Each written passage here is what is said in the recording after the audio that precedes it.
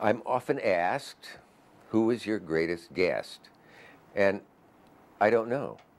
It's an impossible question, really, when you think about it. I mean, what scale would you possibly use that could apply to giving you the answer to whether Orson Welles was a better guest than Alfred Hitchcock, or if Groucho was a better guest than Jack Benny?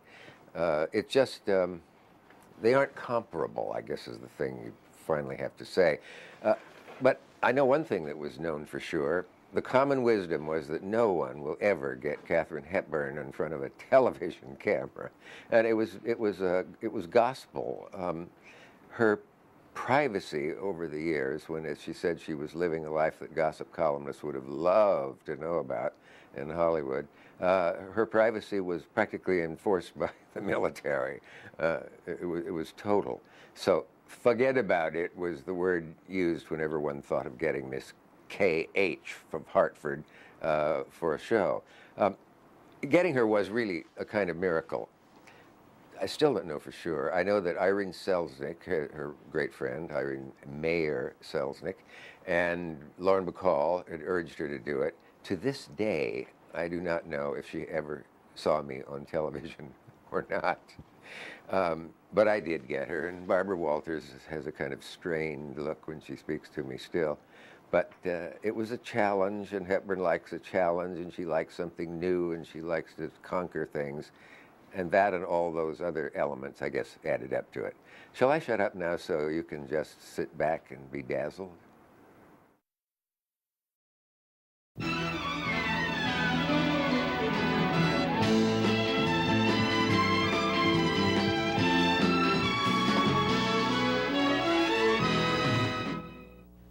Hi, I'm Dick Cavett. One of the facts of life of doing a talk show is that some of the most interesting people in the world won't do them. One of them is Katherine Hepburn. She has spent most of her life avoiding the press, and I wish I had a nickel for every time someone has said, wouldn't it be wonderful just to be able to sit and listen to that woman talk?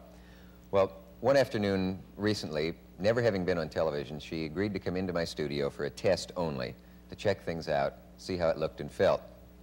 She checked the cameras, the lights, these chairs, the temperature in the studio. She pronounced the carpet ugly. And then she surprised me by suddenly saying, why don't we just go ahead and do it now? And we did. There was no audience. The laughter you'll hear is from a few lucky staff members and musicians who wandered into the empty theater and were delighted to see who was sitting here.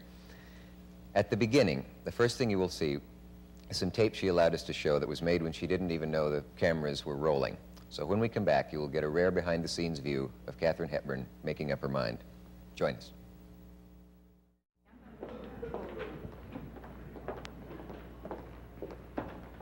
I see the carpet's an entirely different color. Phyllis is a monitor. Is that going to be with me? That's yours. I can put my glass of water in the grease in that. You can have that chair. Yes, I can't remember which direction. I go one particular direction. Come down here. We can try both. Yes. That's the way you're going to go. Well, You look nice. You make me feel this way. What? You make me feel this way. Yes. We go all right. I generally There, together. You You do. No, I think I go the other way. God, are we glued here? We glued here. It's a little heavy. And can't we have a stationary table? Can we have a table that's... John? Nobody answers Can in we get this a business. table with that doesn't wobble here? Sure. Right now, Like do you want it? Yeah, nail it down. Like a butterfly. Nail it Mickey. down. What if you want to get up and dance? What? You may want to get up and move the table Get a aside. table aside. No, I wouldn't move You'd the never table wanna move the aside. I table. want to put my feet on it. Yeah, it's a hell of a good idea. You know, this is... Haven't you got something we can put our feet on? Some Switch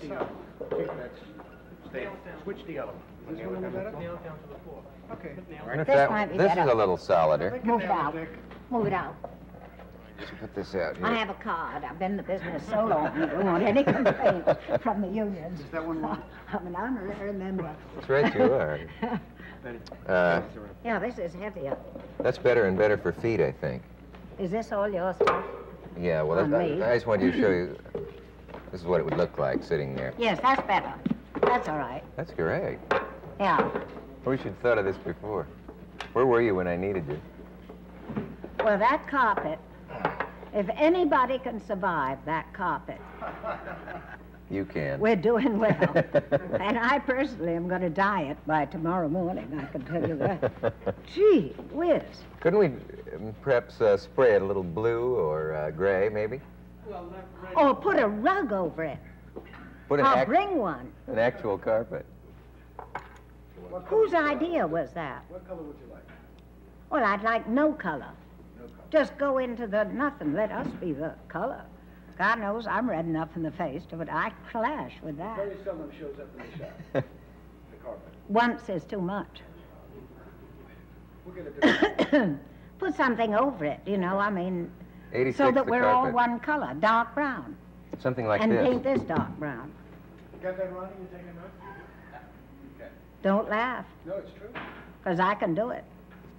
You'll do it. You don't have to do that. It does. I'll just have that here. A rose? Would you Well, like come and give it a pull. Could you we have a know. mirror? Cash. No, we don't. Oh, no. Never face the truth. Not when you've gotten this far. I'm learning a lot. Forget it. Oh, yes. I've been on your dressing table, and I know every habit. Oh, God. Say, I selected those pictures for you in the mirror. Which one? Oh, did I you never know- saw the picture. I Oh. just see the bottles. I know all your problems, Dick. We'll have a long talk. Oh, no. I can't wait. I'll pretend that I share Should that. be loose. Loose. And half falling down, you know, and then I'll move it around. Okay. What? It was a loose for the, yeah, it was a loose for the, Don't tell me what's wrong, just fix it. Haven't we got a rug that they could put over this thing? They don't have one right now. Is that right? How about a drop cloth? You haven't got a goddamn thing yet. I want to tell you, John Golden had a great big office here, you see, Where was it? right up where you are. Yeah, And I think, or else at the front of the theater. yeah. And there was never any room for the actors, and there still isn't. I'll get made up at home. Well, didn't Because there at least I'm used to running water. Didn't they They put you in the green room. was it Belasco who had a big office up in the Flies somewhere or something and used to watch the actors Yes, in his office? yes, Yeah. yes. Where was that? Is that still there? Belasco Yeah. Theater. Then what's the one that W.C. Fields was in? That's the... I don't know. Amsterdam Roof or something like that. The Amsterdam. No, I don't know Like that. that- I know like that- Hopkins. But this theater was the scene of a... Why don't they just start? Have they started? Well, the... I Okay. see. Yeah. We'll be back after this message with Katherine Hepburn. Stay with us. Well, we could have music. Yeah. We have the orchestra. That's right. we can have an orchestra here. Let's just sit here and talk. Okay. That's what... I feel awful about putting you through this whole thing because I know it violates your principles in some sense, and I feel guilty about Which that. principle? Well, I guess the principle of not making a ludicrous spectacle of yourself in public. Oh, my God. And, Pardon me. I hope you're not planning to do Is that anything what you're like looking forward to? That's what I kind of hoped I That's what could you're do. liable to get. Anyway, then I would probably Well, apologize my for that. only experience in this theater, I made a ludicrous spectacle of myself. I played about 40-odd years ago through this theater. Not in this theater. They wouldn't even take me in this theater. I had to fly out to Minneapolis to join a company of the Night Hostess, which was being produced by John Golden and Winchell Smith. And Winchell Smith lived in Farmington, Connecticut. And I'd been fired out of the only job I had been offered, and he gave me a walk-on as a hostess in a thing called Night Hostess. The title And I sounds... gave the worst performance that has ever been seen, because I was supposed to be a wicked fascinator. And I wasn't very wicked, and I hadn't learned how to be a fascinator. I never did learn how to be that kind of a fascinator. If you want to know The title honest sounds very racy. Was it really a play that would raise eyebrows Well, it was today? Phil Dunning and Winchell Smith. Yes, it was calculated to raise the eyebrows, and Yeah. I don't think it raised them enough. So it sat down. I don't think it ever came to New York. I got a better job, and I flew back in from Minneapolis, deciding that I wasn't going to succeed that way. You said you were fired, though. I can't imagine anybody having the nerve. No. I was fired from another thing. Yeah, but why? I was fired because I wasn't very good. Oh, is that the only reason? Yes, well, that's usually the reason you're fired. Yeah. I found out. I used to think it would be nice to know why you were fired. And somebody told me once, and I've decided it's much better to feel that you were put upon when you were fired. Is that what you tell yourself in order to keep going? No, that's what I always told myself. Well, I told myself the same thing a few months ago when I was fired, but I've been constantly fired. And you've been on this very stage. So I would appreciate it if you'd fire me now and I'd go home and never come back. Maybe I can arrange something. Well, if you make a... No, I had a very funny experience, actually. I came here to this particular theater from playing the leading part in a thing called The Big Pond. Do you want to hear the story of my life? I presume that's why I'm here. Sure, as long as I'm here. The story of my life. So I went out to Great Neck to play in the Big Pond, and I had started out as an understudy, and I was always a pretty good flash actor. I could read a part without knowing what I was doing better than anyone in the whole world. I mean, I could laugh and cry, and I could always get the part. First time? First time. Never could keep it. They got on to me after a while. I'd lose my voice, fall down, get red in the face, talk too fast, and couldn't act when they were all sitting out there. Just petrified me. I understand that. You know that I acted a little bit. And then I love these terrible situations, you see, that I'm in now. Wondering how I'm going to escape. It's the sort of criminal instinct or something. Yeah, it's a challenge for you, I know. It's a challenge. I would bet that you've had a bad dream about how this would go in the last couple of nights. No, I've had a bad dream my whole life about everything and how everything would go. And it's turned out to be a bad dream. And this is only part of it. This is the end. Can you remember your dressing room in this theater? And did they have this carpet and these walls? You mean, can I remember your dressing room in this theater? Because that's what I've just come out of. I was hoping you weren't going to mention that. Well, my dressing room in this theater, I had a dressing room. No, I never had any dressing room in this theater because I never played in it. But I had a dressing room with a man named Alfred De Leagro, who became a very well-known producer.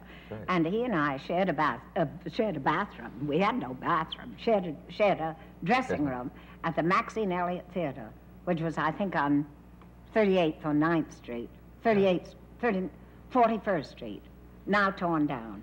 Yeah. Wonderful theater, and we were up on the 5th floor together. And I was on when he was off, and vice versa. So we had a great time. And did you also share an apartment? No, we didn't. We didn't that would share. Work, No, that would have looked badly in those days. But this was accepted. And well, I didn't mean I him. was fired out of that show. Well, what did you mean? I meant ever. I mean, sometimes people... With anyone? Well, you suggested... Yes, I've shared apartments with people. I wasn't probing. I'm sorry. I don't understand the question, Mr. Cabot. Okay, let me Have you ever shared an apartment? What would you mean? Well, what would I mean? Well, since you said yes, I'll say yes, too. Yes, well, we leave it with the usual sort of, okay. Take it any way you like it. But anyway, I played, you keep interrupting the long story of my life. If you just shut up, I'd be able to... I won't speak again for the next hour. You never listen. That'll be the day. Or that'll be the night. But anyway, which story do you want to hear? Anything at all. I think the... All right, well, now I'll tell you the story about the Big Pond, because this was very profound, and this was my start in life. I went into this show as an understudy, and I had worked 2 weeks for a man named Edwin Knopf, who's the brother of Alfred Knopf, and a very sweet and distinguished man who gave me my first job after I graduated from Bryn Mawr. And he said, write me a letter, and I will tell you whether we can use you or not. So my father said, never write, go, and appear in person.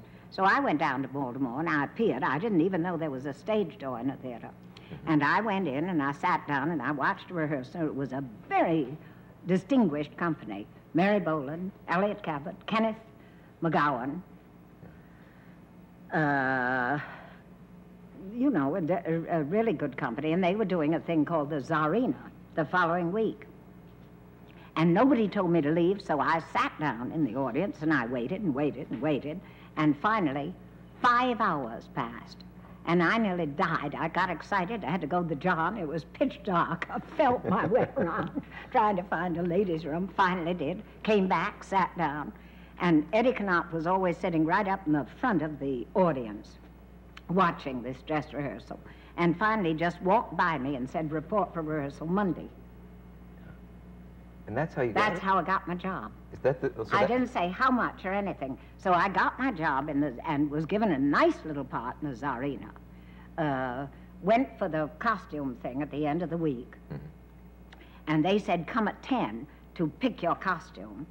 So I got there at 9:45. I thought, boy, I'm being smart. All the girls were there. All the good clothes were gone. And it was, you know, sort of bouffant skirts. Yeah. And I was a lady in mating. Pardon me. See, I'm a bit nervous. Do you believe a in... lady, you a believe lady in... in waiting. Do I believe in? You couldn't keep quiet. I know. No, I you know. I was couldn't going keep to... quiet. You just had to I was going to ask interfere. you believed in Freudian slips when you said that, but go, carry on. Yes, I do. You were a lady in waiting and... Freudian slips. Well, there was no Freudian slip for me that wasn't this short. So, a little girl in the company came up to me and she said, Katherine, I got here at 9 o'clock. Yeah. And I have the best costume. And I think you're someday going to be a big star. And I'm going to get married in 2 weeks. And I want you to take my costume, because the one you have looks silly on you. And I nearly fainted, and I looked at her, and I thought, if you have any character, you'll say, you're terribly sweet, but I can't do it. But I didn't. I said, do you mean that? She said, yes. I said, thank you very much. Let me try it on. And I took it. Who was that woman? I don't know. What a great story. Isn't that a wonderful story? And to this day, you don't Well, know to who. this day, see, people have been terribly sweet to me. Yeah. But that was really kind. Yeah. Because I was stuck with something that I had a long, scrawny neck then, Right. still, worse now. And, you know, I was tall and I looked like a perfect fool. And I could have tried to fix it up, but I couldn't. And I got very good notices in a small part. Then I had to play something like the night hostess in a thing, Torchbearers. Played a, you know, a wicked woman and was a big flop. And thought, better go and learn to talk, because I would get so excited that my voice would shoot way up in the top of my head, and I wouldn't know what I could do. I could start, but I couldn't.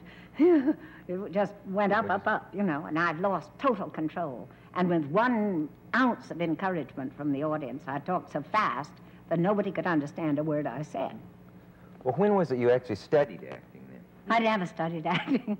Never? Well, I studied with quite a number of people. I studied with Frances Robinson Duff in New York. I studied voice, and you used to blow a candle out. So you'd have and feel her diaphragm go in. I never understood a word of it. I'd blow, and I was so excited, I'd blow from here, and I'd lose my voice every time I played, because I was petrified. I did too. And I kept, well, I can help you. I could see that by your dressing table. I have a feeling we're going to get around to all that. the tragic remedies of the actor's big worry, you know, which is, can I talk? My voice, yeah. Can I walk? Exactly. Can I move? Yeah. So I've gotten to the can I move in real life stage. But that And fear, it's amazing how grateful you are if you can just do what you're supposed to do. just the minimum things, move, talk, and walk. Well, move, talk, Yeah, walk, I know. or breathe. But And the trouble is you can't breathe, you know, and this would terrify me. Well, I decided I would study with Frances Robinson Duff. And my father, who had no interest at all in a theatrical career, he said, you're awful good off the tee at golf because people are watching you, so you show off. But you're no good up near the green because the audience is gone. And I said, well, Daddy, I don't think this is that. And he said, well, it's one step from the streets as far as I'm concerned. And he said, it's an unhealthy profession. So when I took this job, I had no money. So when I wanted to have lessons, I had no money. And they were, you know, it was about $10 an hour or something like that. It was quite expensive, Frances Duff. She was the best teacher there was. And so I wrote Dad and said, would you back me? in lessons. And he wrote me and said that he was making a certain amount of money winning bets on the golf course, and he considered that that was bad money, so he'd send it to me. Oh, that's to great. use for my lessons. Yeah. And he didn't try to discourage you because the business was immoral? He seemed to think it was. He didn't certainly encourage me. He didn't Yeah. say, honey, I think you're going to be a great star. You think I think Mother was glad to see me do something rather than marry. Yeah. She was a real feminist, and she thought, you know, move on. Did she actually carry placards and get arrested and all Yes, those things? yes. That's how I Yes, picture yes. her from what Yes, I've read. yes. Yeah. Yes. And have you been encouraged by the women's movement to get out on the streets and carry the signs? No, and do because all we did that, you know, a very, very long time ago. Yeah. And I think that is a strange situation, because women and men simply are not the same. Mm-hmm. They're just not the same. And women, unfortunately, have to bear the children. Yeah. And what are you going to do with them? And I think they're men who are all the same, and all, well. And then there are women like me, Yeah. who have lived like men. Knew what you wanted. Well, went out I and knew got that. it. I was brought up in a big family, and I was brought up great, just Yeah. brought up great. I had a fascinating mother, a fascinating father, and a wonderful childhood. How I lucky really you. did. And I have a wonderful family now, and I have my roots in the same place that I was brought up, and I'm extraordinarily lucky, you know, and that's just luck. It's just isn't it? luck. It's just luck. That's the thing about you, you know. I have a feeling that millions of people think the following about you. She knows how she wants to live her life. She succeeded at it. It's all worked out. She got what she wanted. And they feel that you probably have some guiding principles, some secret, that if only they knew them, they could be as successful and as content as you seem to be. But you say it's luck, that there aren't 2 or 3 rules. No, or...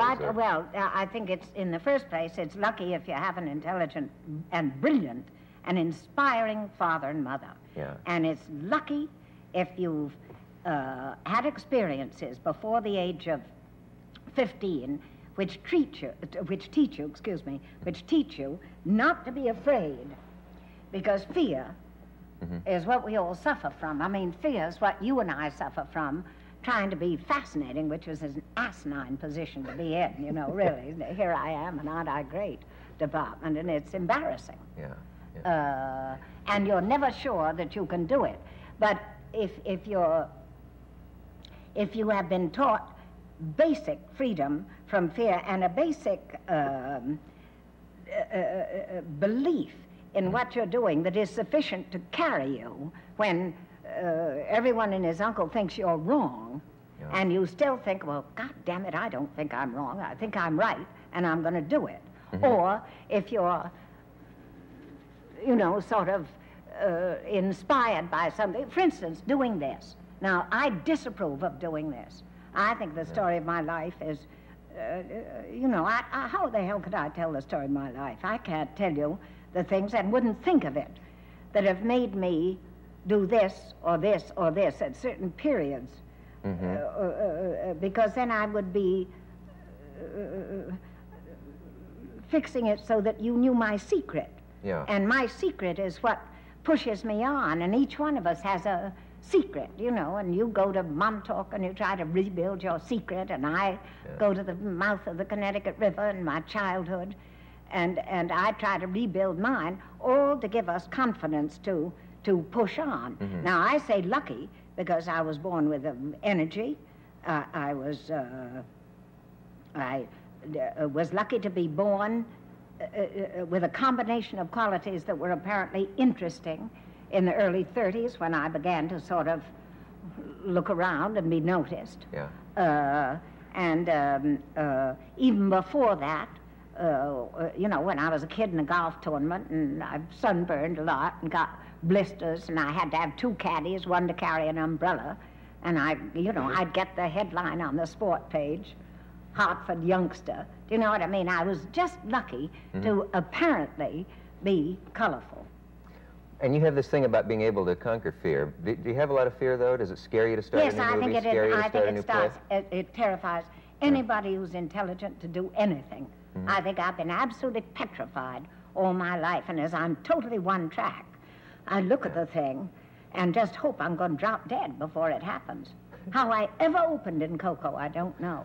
And in the lake in 1933, which I came back to kind of punish myself because I have a sort of Puritan streak and think, you know, if it hurts, it's doing you good, or if it's hard, it's better for your character, or some cuckoo thing. Bill's character. Bill's character, you know. And I had hit it lucky in the movies, and I had a wonderful part, a wonderful director, and an angel, Jack Barrymore, who just would push me toward the camera in a part that everybody had made a hit in. That was just lucky, you know. I mean, how the hell can you call it anything else? Yeah. A lot of people will be damn glad to know that you've been afraid of things, because you sometimes well, I give think the the whole impression human that race is petrified. I'm a good cover-upper. We have to take a message, and we'll be right back. I keep, I should tell this, I suppose. When I talked to you on the phone the other day, you suggested that I take a boat into New York because I was out of town. Yeah. And you said, because there's always the chance you'll drown. And I knew you didn't really, really want to go on television like that. And then you said, then there's a chance that you would be killed, and then I could get a lot of people together to say how sweet you are. Yes, You well, thought why that don't would- you just say how sweet I am?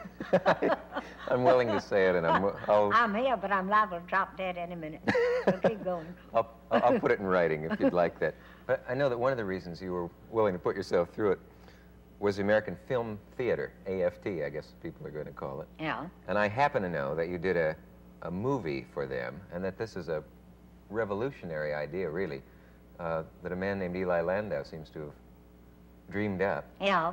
And people, stop me if I'm wrong, people all around the country will get a chance to subscribe in 400, I think there are... 500 theaters, 400 places. In 400 cities, 500 theaters. Yeah.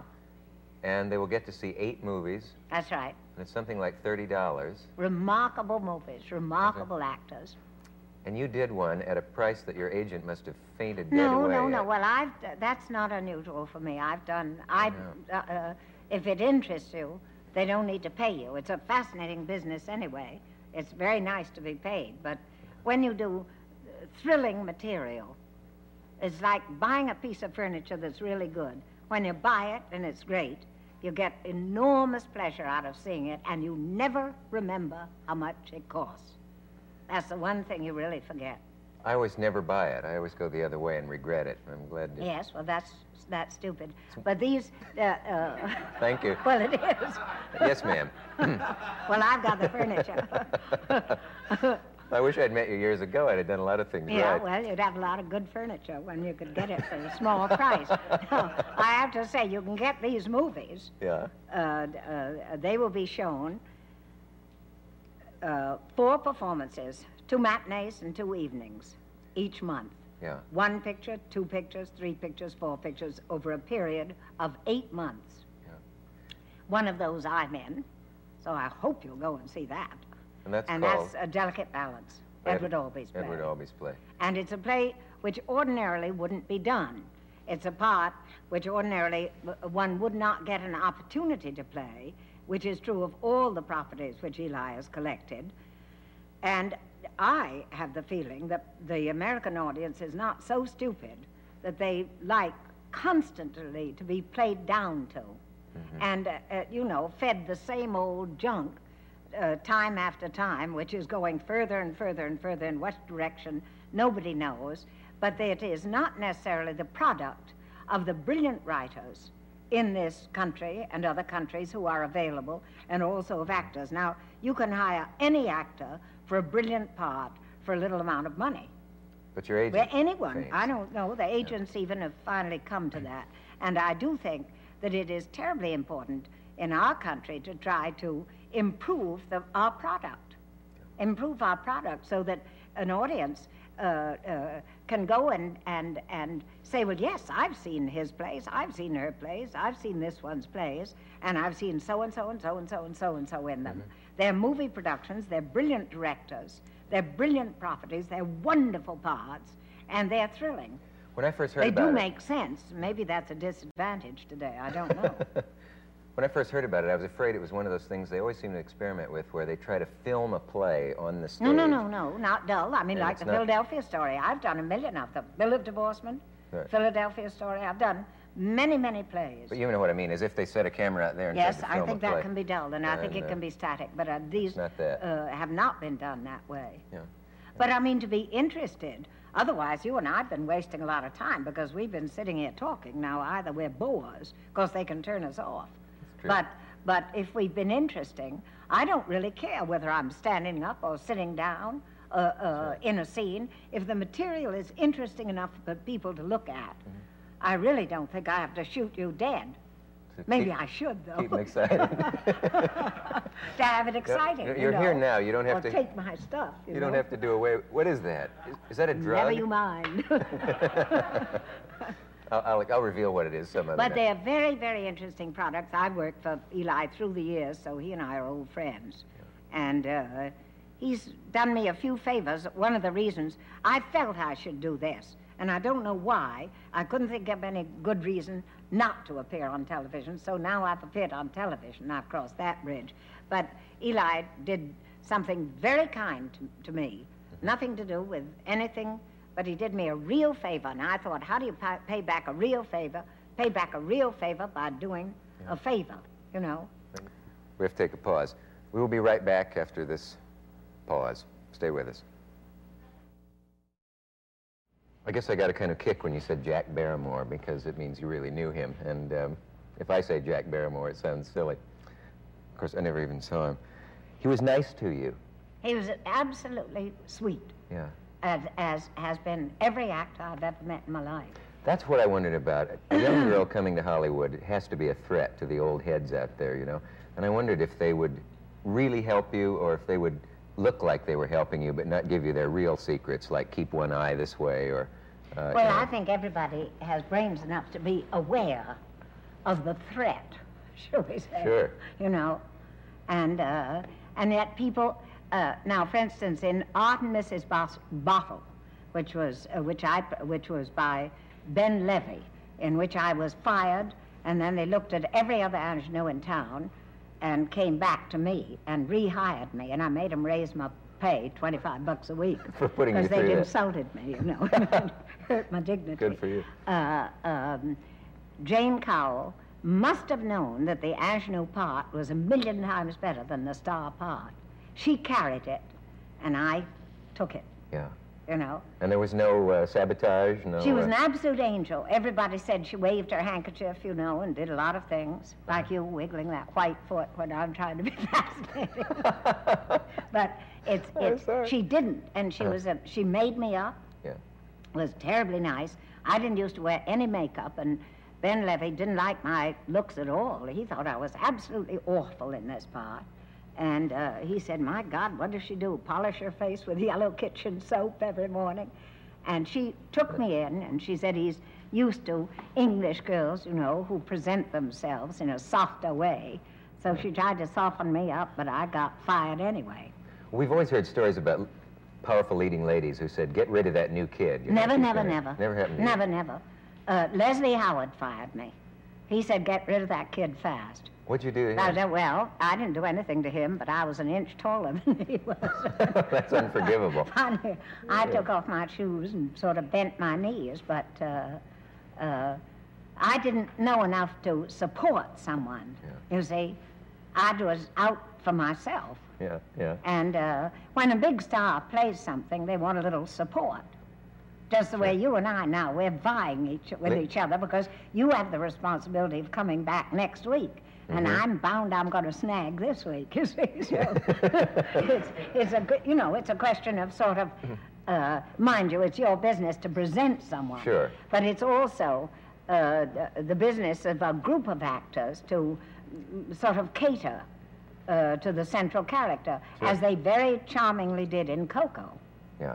You know what I mean? The setup. It's a setup.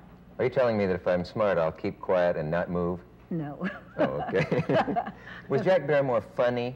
Was he a funny man to be around? Well, when I can see I don't stick to the subject, you see, I Oh, go to embroidery. Either do I. When I went out to California, I was on a train, and it took 3 or 4 days to get there in those days. And I went out on the back platform to look at the moon, and I got a steel filing in one eye, which immediately became bright red, and had a piece of filing embedded in the white of the eye. Now, I'm sort of blondie red, so my eyes are very, very sensitive, and they get red if you think red, you know. Mm-hmm. And I was thinking red all the time. So this eye then went, and when I got off the train, I had a very fancy costume on, the first pancake hat, dead straight hair, 2 bloodshot eyes. And I thought the place was the queerest place I'd ever been in my life, you know. So I went to George Cukor's office, who was directing, George Cukor was directing Bill of Divorcement. And Jack Barrymore came to the office, and he looked at me, and he looked me dead in the eyes, and he said, "Come out here with me, Catherine." So I went out into the hall, and he said, "You did a wonderful test. You're going to be a big star." And then he looked at me, and he took me by the top of the arms, and he said, "I have that trouble, too." And I said, "Mr. Barrymore, I have something in my eye." He said, yes, I know, honey. Just 2 drops of this, and nobody will know a thing." Did you ever convince him you weren't alive? Well, I don't know. We never discussed it again. But I thought that was terribly funny. That's nice. We have to take a message, and then we'll be right back. Can you remember a time when you didn't want to be an actress? Or did it hit you over the head at an early age? Well, I wanted to be a doctor. And I wanted to be a surgeon, because my father was a surgeon. Yeah. And then I didn't go to school. About 5 years before I went to Bryn Mawr, I tutored, because I liked to play golf. And I would drive all around Hartford to various tutors, and I couldn't pass physics. And in those days, you had Bryn Mawr would accept college boards plus extra points. And I studied. I got about 55 in the physics exam. I was fair in the other things, because my mind was absolutely, I didn't know where I was. You know, I was just flying through the air from the time I was about 12. But you were having a good time. Well, I don't know what I was having, but I was having it bad, you know, just a super sort of charge. And I studied all summer long on physics and improved 7 points and got a 62 and was let into Bryn Mawr. 60 was passing. 60 was passing in those days. And then I did my first year, and I was really mediocre, and I had never been with girls before, and I was absolutely petrified. And I can remember I was from a small town, and I had a modest amount of money, and I had really been brought up pretty much with adults. Because we had an interesting family, you know, and we'd sit around. I had an older brother who had died, and then myself. And I used to sit around with the family, and I never spoke. You'd never gather that from the way I'm carrying on now. You were the quiet one? Now I got my chance. No, everybody was quiet, because the really interesting people spoke. And I didn't have anything to say that was considered too interesting, you know. I don't know why I picture the Hepburn dinner table in those days as being debates going on. Yes, I think there was, but I think there were a hell of a lot of other people there at the same time, you know. Were you encouraged to argue with your parents? Yes, I think so, but not idiotically. On a subject? Not idiotically, and I think a lot of the kids today are pompous to a degree because they don't listen at all. Now, I think by the same token, I had the nerve to go out and do something on my own, but you've got to listen. And nobody listens. People are so anxious to talk. I've only got a few more years left to talk in, so I'm doing the best I can. But, I mean, if you start talking at 14, then you can't be listening at 14, can you? That's right. I mean, the time for listening it's a fine line. And anyway, at Bryn Mawr, then in my sophomore year, I had a burst appendix, or a very bad appendix that had to be operated on. And my marks went down. They didn't have to go down far. And Helen Taft Manning, who was the dean, wrote Dad and said, "I would advise you to take Kath out of college. I don't think it suits her." And Daddy wrote back and said if I had a patient in the hospital who was ill and I didn't know what the matter was, I wouldn't send her home. So they kept me. Yeah. I wondered if you were a good student. And then, no, bad student, because I was so thrilled with life. that I couldn't concentrate. And I find that now I can concentrate on, you know, certain things that interest me enormously, but I'm totally one track. Can you concentrate on things you should have concentrated on then? Can you now read a book that seemed boring then? Or can you now study physics with a certain interest? Yes. I feel that way too. If one can make the connection, you see, then it's enormously vivid to me. Yeah. And otherwise, I'm in a sort of a daze, but there's so much, you know, the world's so full of fascination. Were you campused ever or given demerits? Were you one of those people who didn't like authority? Yes, I was, now what do they call it? Not fired, not expelled, the temporary thing. Put on probation or something like that? For smoking. And I didn't smoke. So I didn't know the rules about smoking. I wouldn't have thought of smoking. And somebody gave me a package of perfume cigarettes, and I thought, I wonder what these are like. And I sat in there smoking. And somebody came up to me and said, haven't you something to say? I knew what they were talking about. Your first crime, you were caught. Oh, not my first crime. That was my second crime. Oh. Well, my first crime. My first crime was breaking into houses. You too? I love to break into houses. Yes, absolutely fascinated me. I could get in anywhere. The only time I nearly lost my life was dropping through a skylight. And I damn near dropped from the top of the roof, and it was a 3-story house, high, down to the first floor. That was my first mistake. You didn't know it was there and you stepped No, I didn't see it clearly. Yeah. But they used to have icebox entrances, you know, for the iceman to put the ice through. That was a very vulnerable point. How recently was this? Well, this was when I was a child. It wasn't yesterday. No, well, I was about 15. Yeah. And I had a friend, a girl, and I used to dare do anything with her. She had great nerve. She'd just sort of do things. Yeah. And I'd get excited, and I was the second-story man. I could climb anything, you see, and get in and open the door. But she was the, you know, the sort of head of the mafia. She was the real, she had nerve to burn. She'd do anything. Then she got a beau. Uh-oh. And the beau was a bad lot. And the beau, we had a house we couldn't get into. So he joined us and said, well, break down the door. I said, you can't break down the door. That's destruction. He said, you want to get in? Break down the door if you can't get in any other way. Well, we let ourselves be persuaded. Of course, the neighbors next door in a house my sister now lives in heard this terrible noise, and we were using a big log and running against the back door.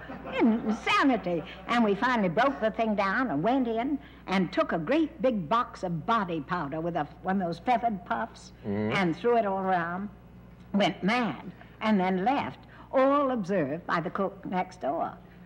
So when I put on my bathing suit, and nothing was said for a week, and I thought, boy, they haven't found out yet, but it's a mess, so they're going to see it. And all the other places were neat. They were back. I stole one thing in one of the places, and then I put it back because guilt overcame me. And that was a wooden crocodile that was about this long that I saw. We used to use this place as a sort of office because it was easy to get into. Yeah. And it was a carved crocodile, and you screwed up the tail, and it cracked a nut. Cracked And I thought it was thrilling, and I stole it, and then I couldn't think of anything but that foolish crocodile. Couldn't sleep? And I took it and put it back. But this boy, you see, it engaged us in a real crime. So finally I saw the sister of the owner of the house coming toward me as I walked down toward the pier for a Sunday swim, and she said, Kathy, haven't you something you'd like to tell me? And I looked at her, and my heart sank. And I said, no, I have nothing to tell you. And I ran out to the end of the pier, and my friend was out on the raft, and I dove in, swam over, and I said, they've caught us. Swim for shore. So then, of course, Dad had to pay the bill.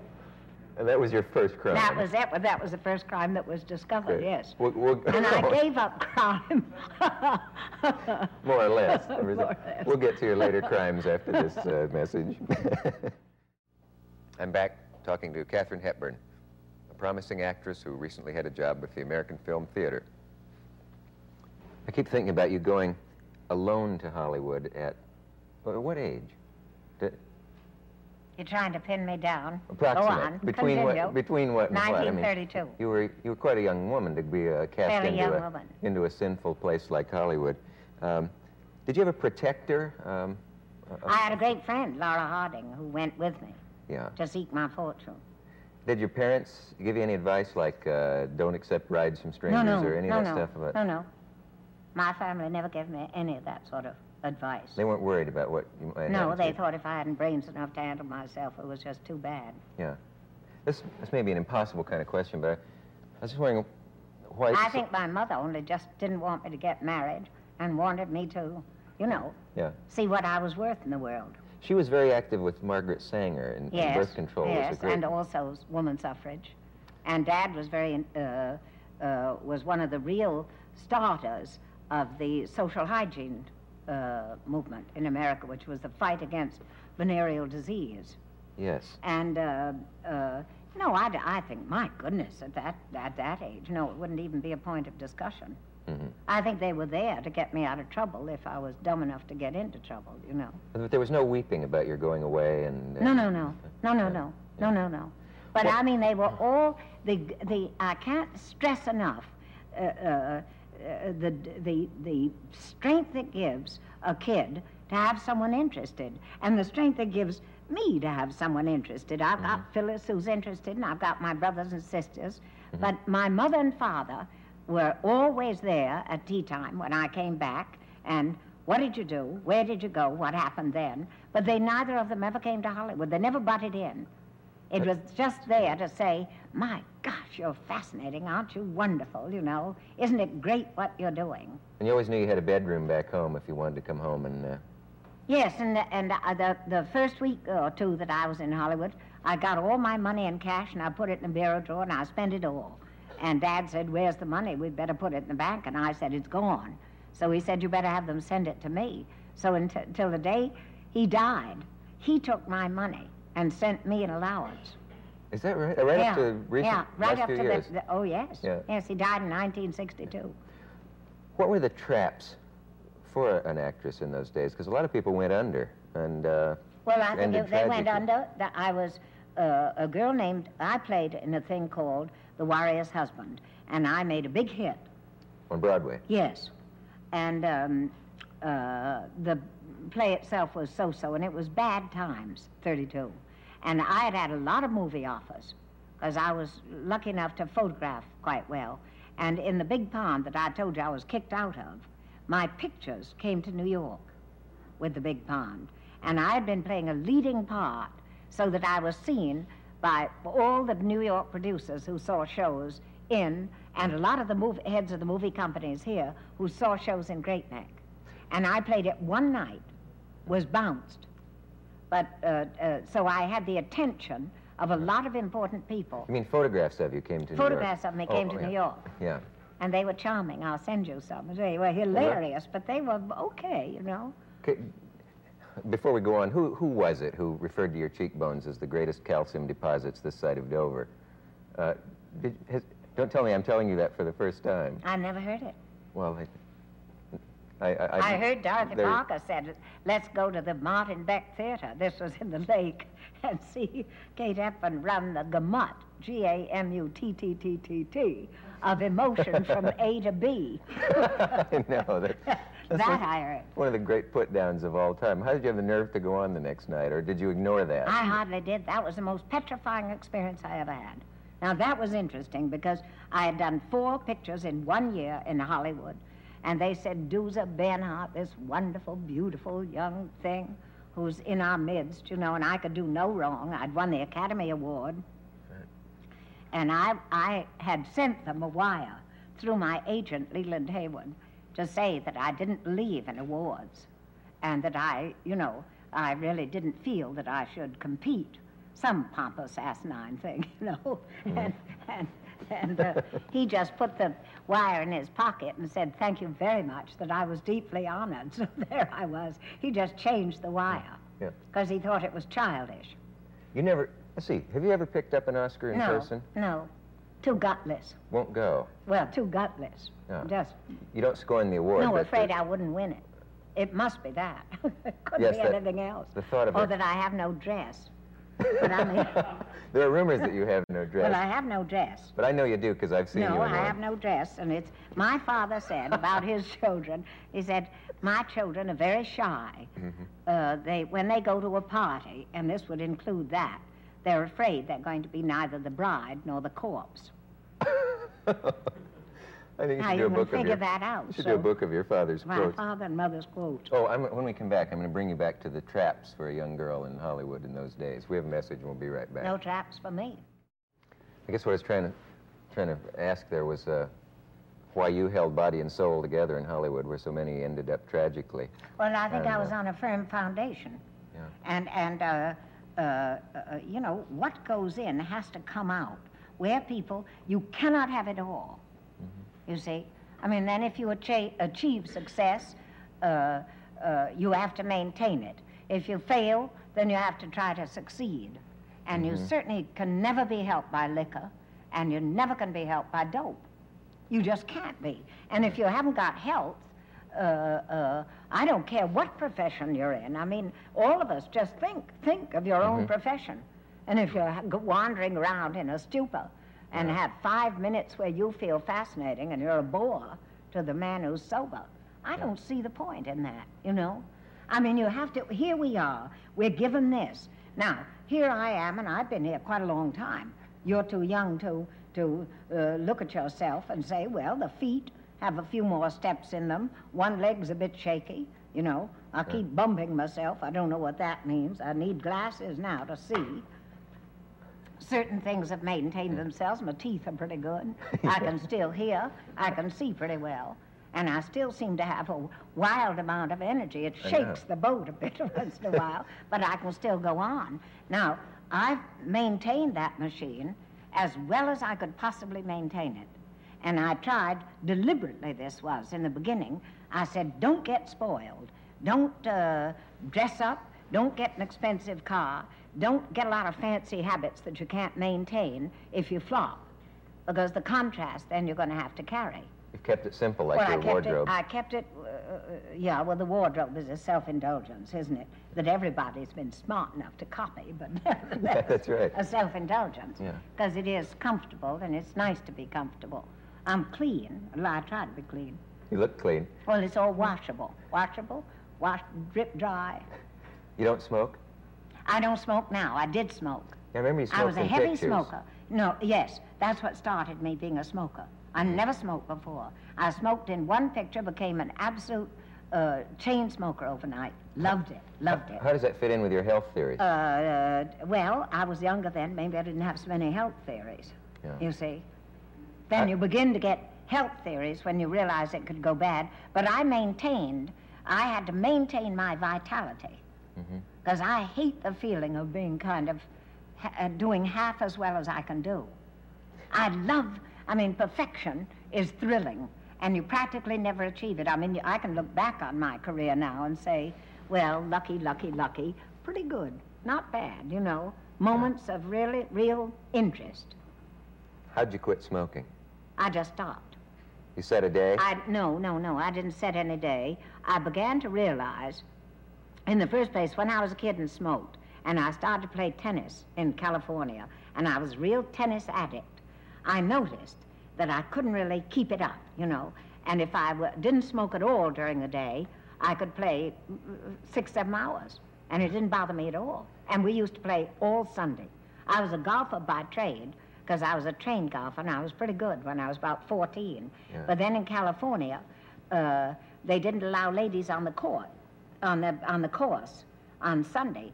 And I used to belong to a thing called Bel Air, and I'd go on Sunday anyway and say, throw me off, you know, it's my only free day.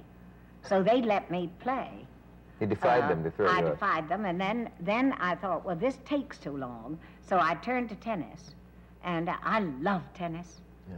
I think it's a great game. You can just, you know, play yourself into exhaustion. I've seen you play. I find this fascinating. Yes, not very good. You don't know this, but I saw you play. There's a hotel that you play behind. Yes, that's right. I won't reveal which one Bel it Air. is. I mean, Yeah. the Beverly Hills. That's right. Yes, for 1,000 years. I watched you for a long time. Yeah. And I've improved.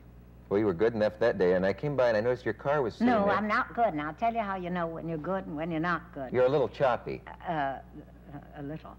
No, the terrible thing is, in sports, people will look at me along the street and everything, and oh, you're so fascinating, but they'll look at you on the tennis court for about 2 seconds, and they'll say, oh, she can't play. And they leave. Right. It's absolutely fascinating. And they feel a lot better. Withering. They feel a lot better. But it's a sensational game. I but thought I you were noticed fun. that I didn't last then. And then when I began to play Shakespeare, I noticed that I didn't have the what it takes. Oh, I didn't have it. I couldn't last. And if I was taking care of anybody and I had to really last and maybe be up all night and not get any sleep, I noticed that if I took no liquor and no cigarettes, I could get 2 hours sleep and be absolutely wake up fresh and be alive. So I think it smothers you. Now, I don't think it smothers everybody. I don't press this, but millions of people are trying to quit and probably would love to know how you did. Did you have the pangs? No, I cut it out. I never smoked before breakfast in my life. Mm-hmm. And I cut it out. First, I cut out the cigarette after breakfast. Mm-hmm. Then I cut out the cigarette after lunch. Then I cut out until tea time. Then I cut out until after dinner. Then when I was playing a heavy part, I cut out until after the show. But the minute I started, it's like a box of candy. I couldn't stop. I was an absolute dope fiend. Yeah. Smoke, smoke, smoke, smoke, smoke. Couldn't stop. I had to go to bed. Couldn't even, I'd look at you and I'd think, oh, bore, I want to smoke. And then I just stopped. I thought, this is so asinine. But it did begin to affect me. Mm-hmm. Now, I smoked when I was with people, so I did all the difficult parts. I cut out. On an interview, I would smoke. I cut that out. Any place you needed it as Any a place that I needed it most, I cut it out. Yeah. And then I just stopped. Let's hope you've helped some people with that. We have a message. We'll be right back. Miss Hepburn, are there secrets of screen acting? We were talking about that earlier. When your niece made a film, for example, are there mysterious little things you can say, like keep your downstage eye away from the camera at all times? Or, no, I don't think so. I think just concentration, like anything else. Concentration and truth. And Spencer was the great artist of that. His concentration was pure.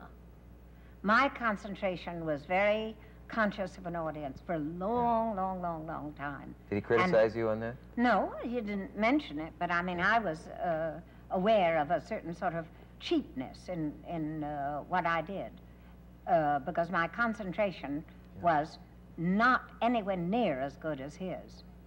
By that, do you mean the people around you? He and Lorette Taylor, I think, had the greatest. They were remarkable. Yeah. Both Irish, and a remarkable capacity to concentrate. I heard an actor who played a scene with Tracy once say it was his first film, this actor's, and he said when the camera started rolling, I went blank because when Tracy spoke, I thought he was still talking to me. Yes, well, I think that's true of a lot of people. I didn't know he was acting. There was a funny story when Spencer was doing Guess Who's Coming to Dinner, and I don't think Sidney Poitier would mind my telling this story, but Sidney and I had already done a scene together, several scenes, and Sidney wasn't in the least nervous, and we were both excited, but not, anything. Then he had to go in and ask for the girl's hand in marriage. Yeah. And Spencer was sitting at his desk, and I was sitting on a bookcase sort of about as high as this thing in back of him. And Sidney came in, and he was a tremendous fan of Spencer's, as most actors were a tremendous, they really knew that he knew what he was doing, and everybody, you had a lot to learn. I learned a tremendous amount from them, and that is to use the protection of concentration, to just do it, Don't embroider it, do it. Well, Sidney came on, and he looked at Spencer, and Spencer was just looking at him, and he went higher than a kite. Just from that kind And then he came on, and he finally did about 15 times, and he could not. Now, he has a brilliant memory, so this was just... So finally, Stanley Kramer said, well, we'll do it tomorrow. So in the morning, I called Spencer, and I said, can I pick you up? And he said, well, you're a bit early, aren't you? And I said, well, it's the first scene. They're going to redo the thing. And he said, I think Sidney would be a little happier without those two old owls looking at him. And I said, well, I think you're wrong. So I said, I'm going down. So I went down, but Spence was usually right about things. So I sent in a note to Stanley Kramer at 9:05 saying, I'm ready and I'm here. Do you wish me to come on the stage or stay in the building? And he wrote back quickly, stay away. He did. Oh, yes. So, Your instinct was he good. got over that Yeah. first, because they were doing a big head close-up of him. Yeah. And I know just how he felt. It's agony. If you work with someone whom you think is the real master at something. And they're watching you over here. And the purity of that concentration, because if the material is wonderful, and I learned this playing certain scenes in Shakespeare, that if I could really and truly concentrate, and if I could really speak English, and with truth, mind truth and heart's truth, hand a scene to an audience, that if they were concentrating, they would just take it. And I wasn't doing a lot of fancy stuff, you know. So I think really it's like any other form of art. Truly, to me, the kind of thing that I like is unembroidered and has heart's truth, so that it strikes right through and you say, oh, I understand what you mean, and you can apply it to different, which is why we like the theater, that you can take it from the actors and get something out of it. You can understand it. And the minute you hit, for a long time, I was too egotistical, I suppose, and too frightened to accept the fact that the audience, after all these years, had given me this, they'd given me their friendship, their undiluted, just friendship. We like you. You're nice, you know. And this was occasionally, not until Coco did I really understand. I thought they were my natural enemy and waiting for me to fall down or break my neck or be a flop. Sure. And I think that's what we all think. Don't let them trip you up, you know, get there, do it. I don't think that's true. It certainly hasn't been true with me from the time of that little girl. They've meant well. They've tried to help me. Yeah. They've tried to help me. And they are, now of course, I say I'm like an old ash can. You pass it every day.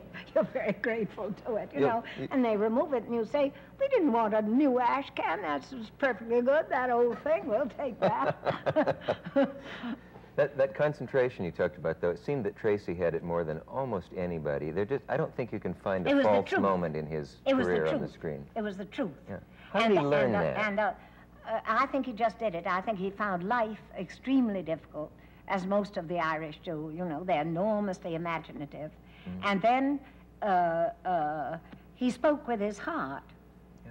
And he spoke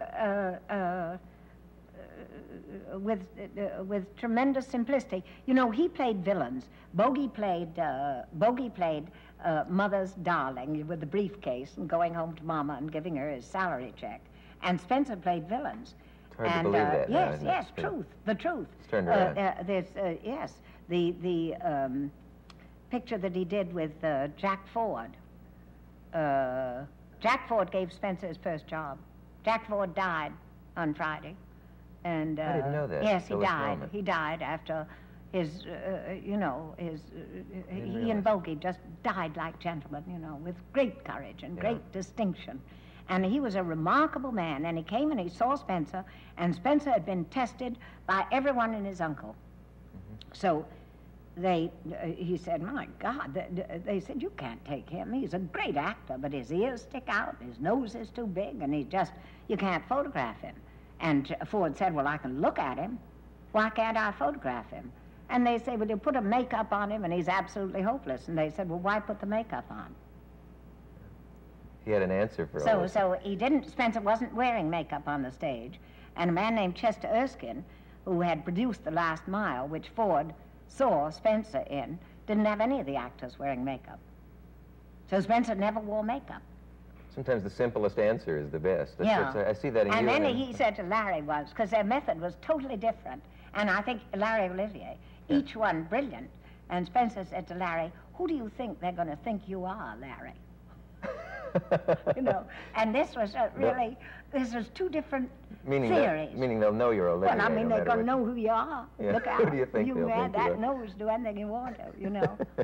But it was two brilliant performances. It was the whole range of what an actor can do and be. And you have to find the thing that suits you, I think. And then as an audience, you find the thing that you can connect with.